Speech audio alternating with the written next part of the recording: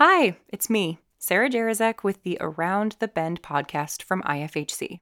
Before I jump into the next planned episode, I want to take a quick second to talk about a couple of current events and their poignant relationship to the last 3 installments of our Fair Housing History mini-series.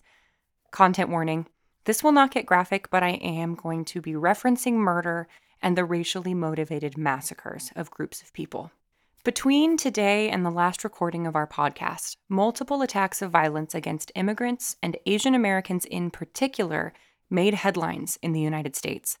The first, a shooting that took place at a Lunar New Year celebration in a predominantly Chinese area of Monterey Park, which is in Los Angeles County in California. 11 people were murdered and 9 more were injured. Just days later, a gunman visited 2 farms in Half Moon Bay, also in California, where they shot and murdered 7 more people. All were farm workers, most of whom were of Chinese or Latinx descent.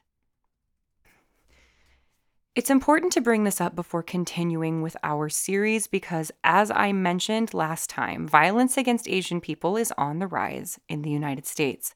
Anti-Asian sentiments, exacerbated by anti-Asian policies adopted starting in the 1800s, are still so deeply woven into American rhetoric.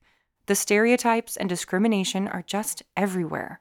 But this particular weekend goes even deeper for this podcast because the Half Moon Bay massacres have also highlighted again the absolutely horrific living conditions that farm workers and migrant workers are continuously forced into.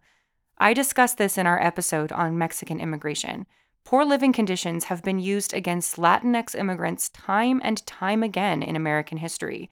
And so both of these shootings, while at the intersection of a variety of conversations, are also very much fair housing issues.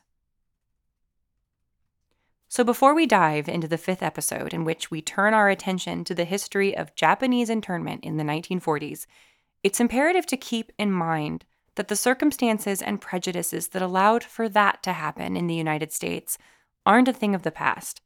It's still here, and we need to do much better. Thanks for listening.